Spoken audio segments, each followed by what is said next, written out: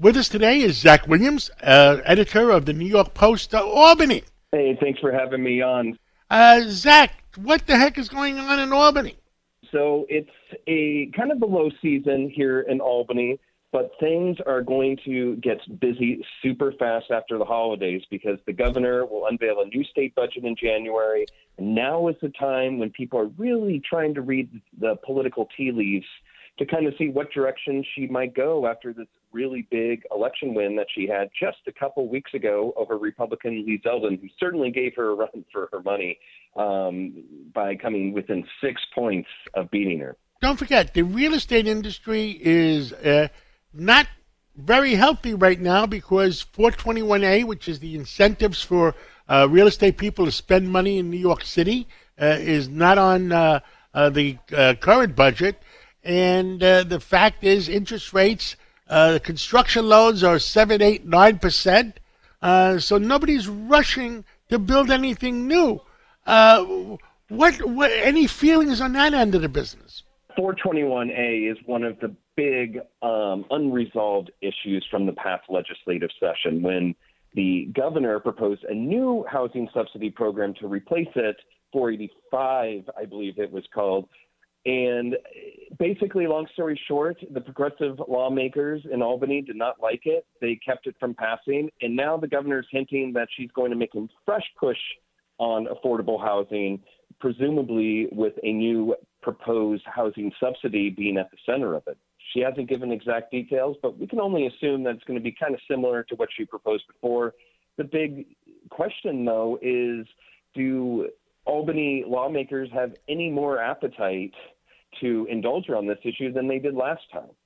And I'm not really convinced that much has changed, especially given the election results in the state legislature, where Democrats held on to their supermajorities in the state Senate and Assembly, even though that this issue didn't get resolved last year. So that's a big question. Another big question is what the governor might do on bail reform. Certainly Zeldin campaigned really hard during the campaign on the issue, highlighting all these, crimes that purportedly, showed certain loopholes in the current laws approved by Albany Democrats in recent years. And then thirdly, another issue that always comes up in budget season is simply taxes. A recession seems likely. It depends on how you define it, but certainly the state will not be as flush in the upcoming year as it was last year when there was billions of dollars in federal stimulus funding that really kind of greased the wheels of the state budget process in a way that really prevented any sort of showdown over taxes from happening between the governor and state lawmakers in an election year. That could change this upcoming year, but we really got to see. For now, Hochul is laid pretty low after the election, certainly signing bills that has to be done by the end of the year, while also in recent days highlighting some efforts against anti-Semitism. So that's kind of where things stand right now, but we'll just have to see what happens in the coming weeks that might hint which way the governor might move on some of these issues. The items that are holding up real estate people from investing further is the tax incentives to spend $100 million, $1 billion to build. In addition, crime, like we said, crime is a big item. I've talked to a lot of other people, and nobody cares about putting anybody in jail for stealing a loaf of bread. But repeat violent criminals, I'll repeat again, repeat violent criminals, they have no place in civilized world. What say you? Well, the governor has really been trying to thread a couple needles on the issue of crime. On the one hand, it seems that she's pretty willing to revisit some of the reforms, but certainly not in a wholehearted way as Republicans and moderate Democrats are pushing for. And then on the other hand, she's also indulged progressives in the legislature on a number of reforms. Less is more, which had to do is one law that she signed, which basically eliminates a lot of the technical violations that could send parolees back into jail or prison. So the governor has said for months during the campaign, every single time Zeldin would attack her, she would go back to saying the current bail laws were last amended in the state budget. Those changes took effect in May. Let's give them some time. Well, by early next year, it's going to be 6 months. She has said that would be enough time to really evaluate it one way or another, whether these changes were effective. And we're just going to have to see how serious she really is once the time comes next year.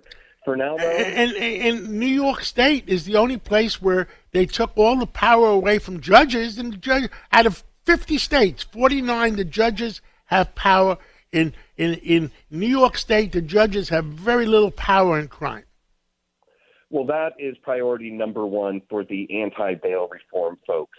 Republicans and some moderate Democrats are really pushing for the so-called dangerousness standard to be allowed under New York state law. That would basically give judges a lot of leeway to jail people pre-trial if they believe they present some level of threat to public safety. Right now, the current law mandates that they really just consider the likelihood that someone will return to court. Now, that has sometimes led to situations where judges said that they were, metaphorically at least, handcuffed from keeping people behind bars, despite the likely danger that they might hurt someone once they're released. Now, the governor at times has pointed to some cases where the judges had discretion or a district attorney undercharged people and people were not jailed. A lot of this comes down to the specifics of the cases, but the bottom line is that people that want to change are really focusing on judicial discretion as the way to improve things moving forward. I mean, people are moving to Florida like no tomorrow. And I hate for the people in New York City to be, the population might not go down, but we might be replacing people that are paying a lot of taxes with people that we're supporting them, like some of the immigrants. What happens in New York City? Eventually you run out of other people's money. Well, you bring up a really interesting question that comes out of the election, which is, you might have heard people taking an eye at DeSantis's big win in Florida and comparing it to Zeldin's, close but not good enough campaign against Hochul. And people have just asked, how many of the voters that would have voted for Lee Zeldin ended up as Florida voters voting for DeSantis?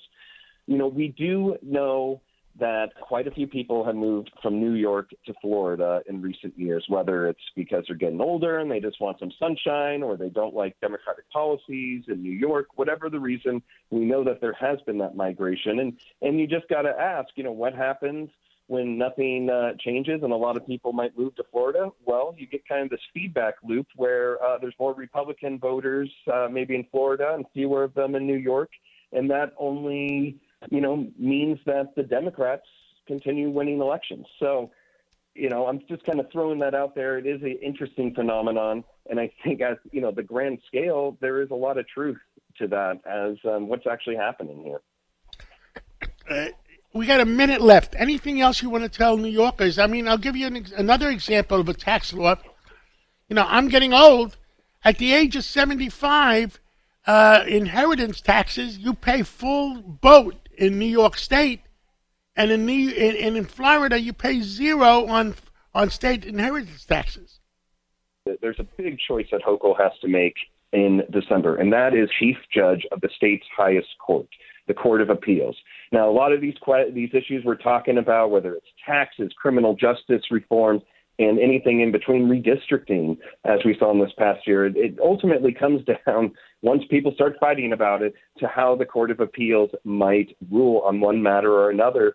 And right now, there's what has been described as a conservative majority, even here in New York State, a conservative majority on that court.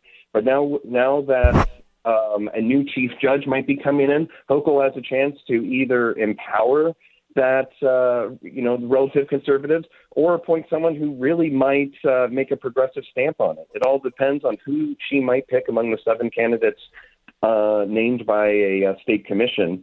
So I think your listeners might want to pay attention to that as well as all these other important issues we talked about. Well, Zach Williams, thank you for bringing all New Yorkers up to date, and we'll catch up with you again real soon. Thank you so much. Thank you. You have a good one.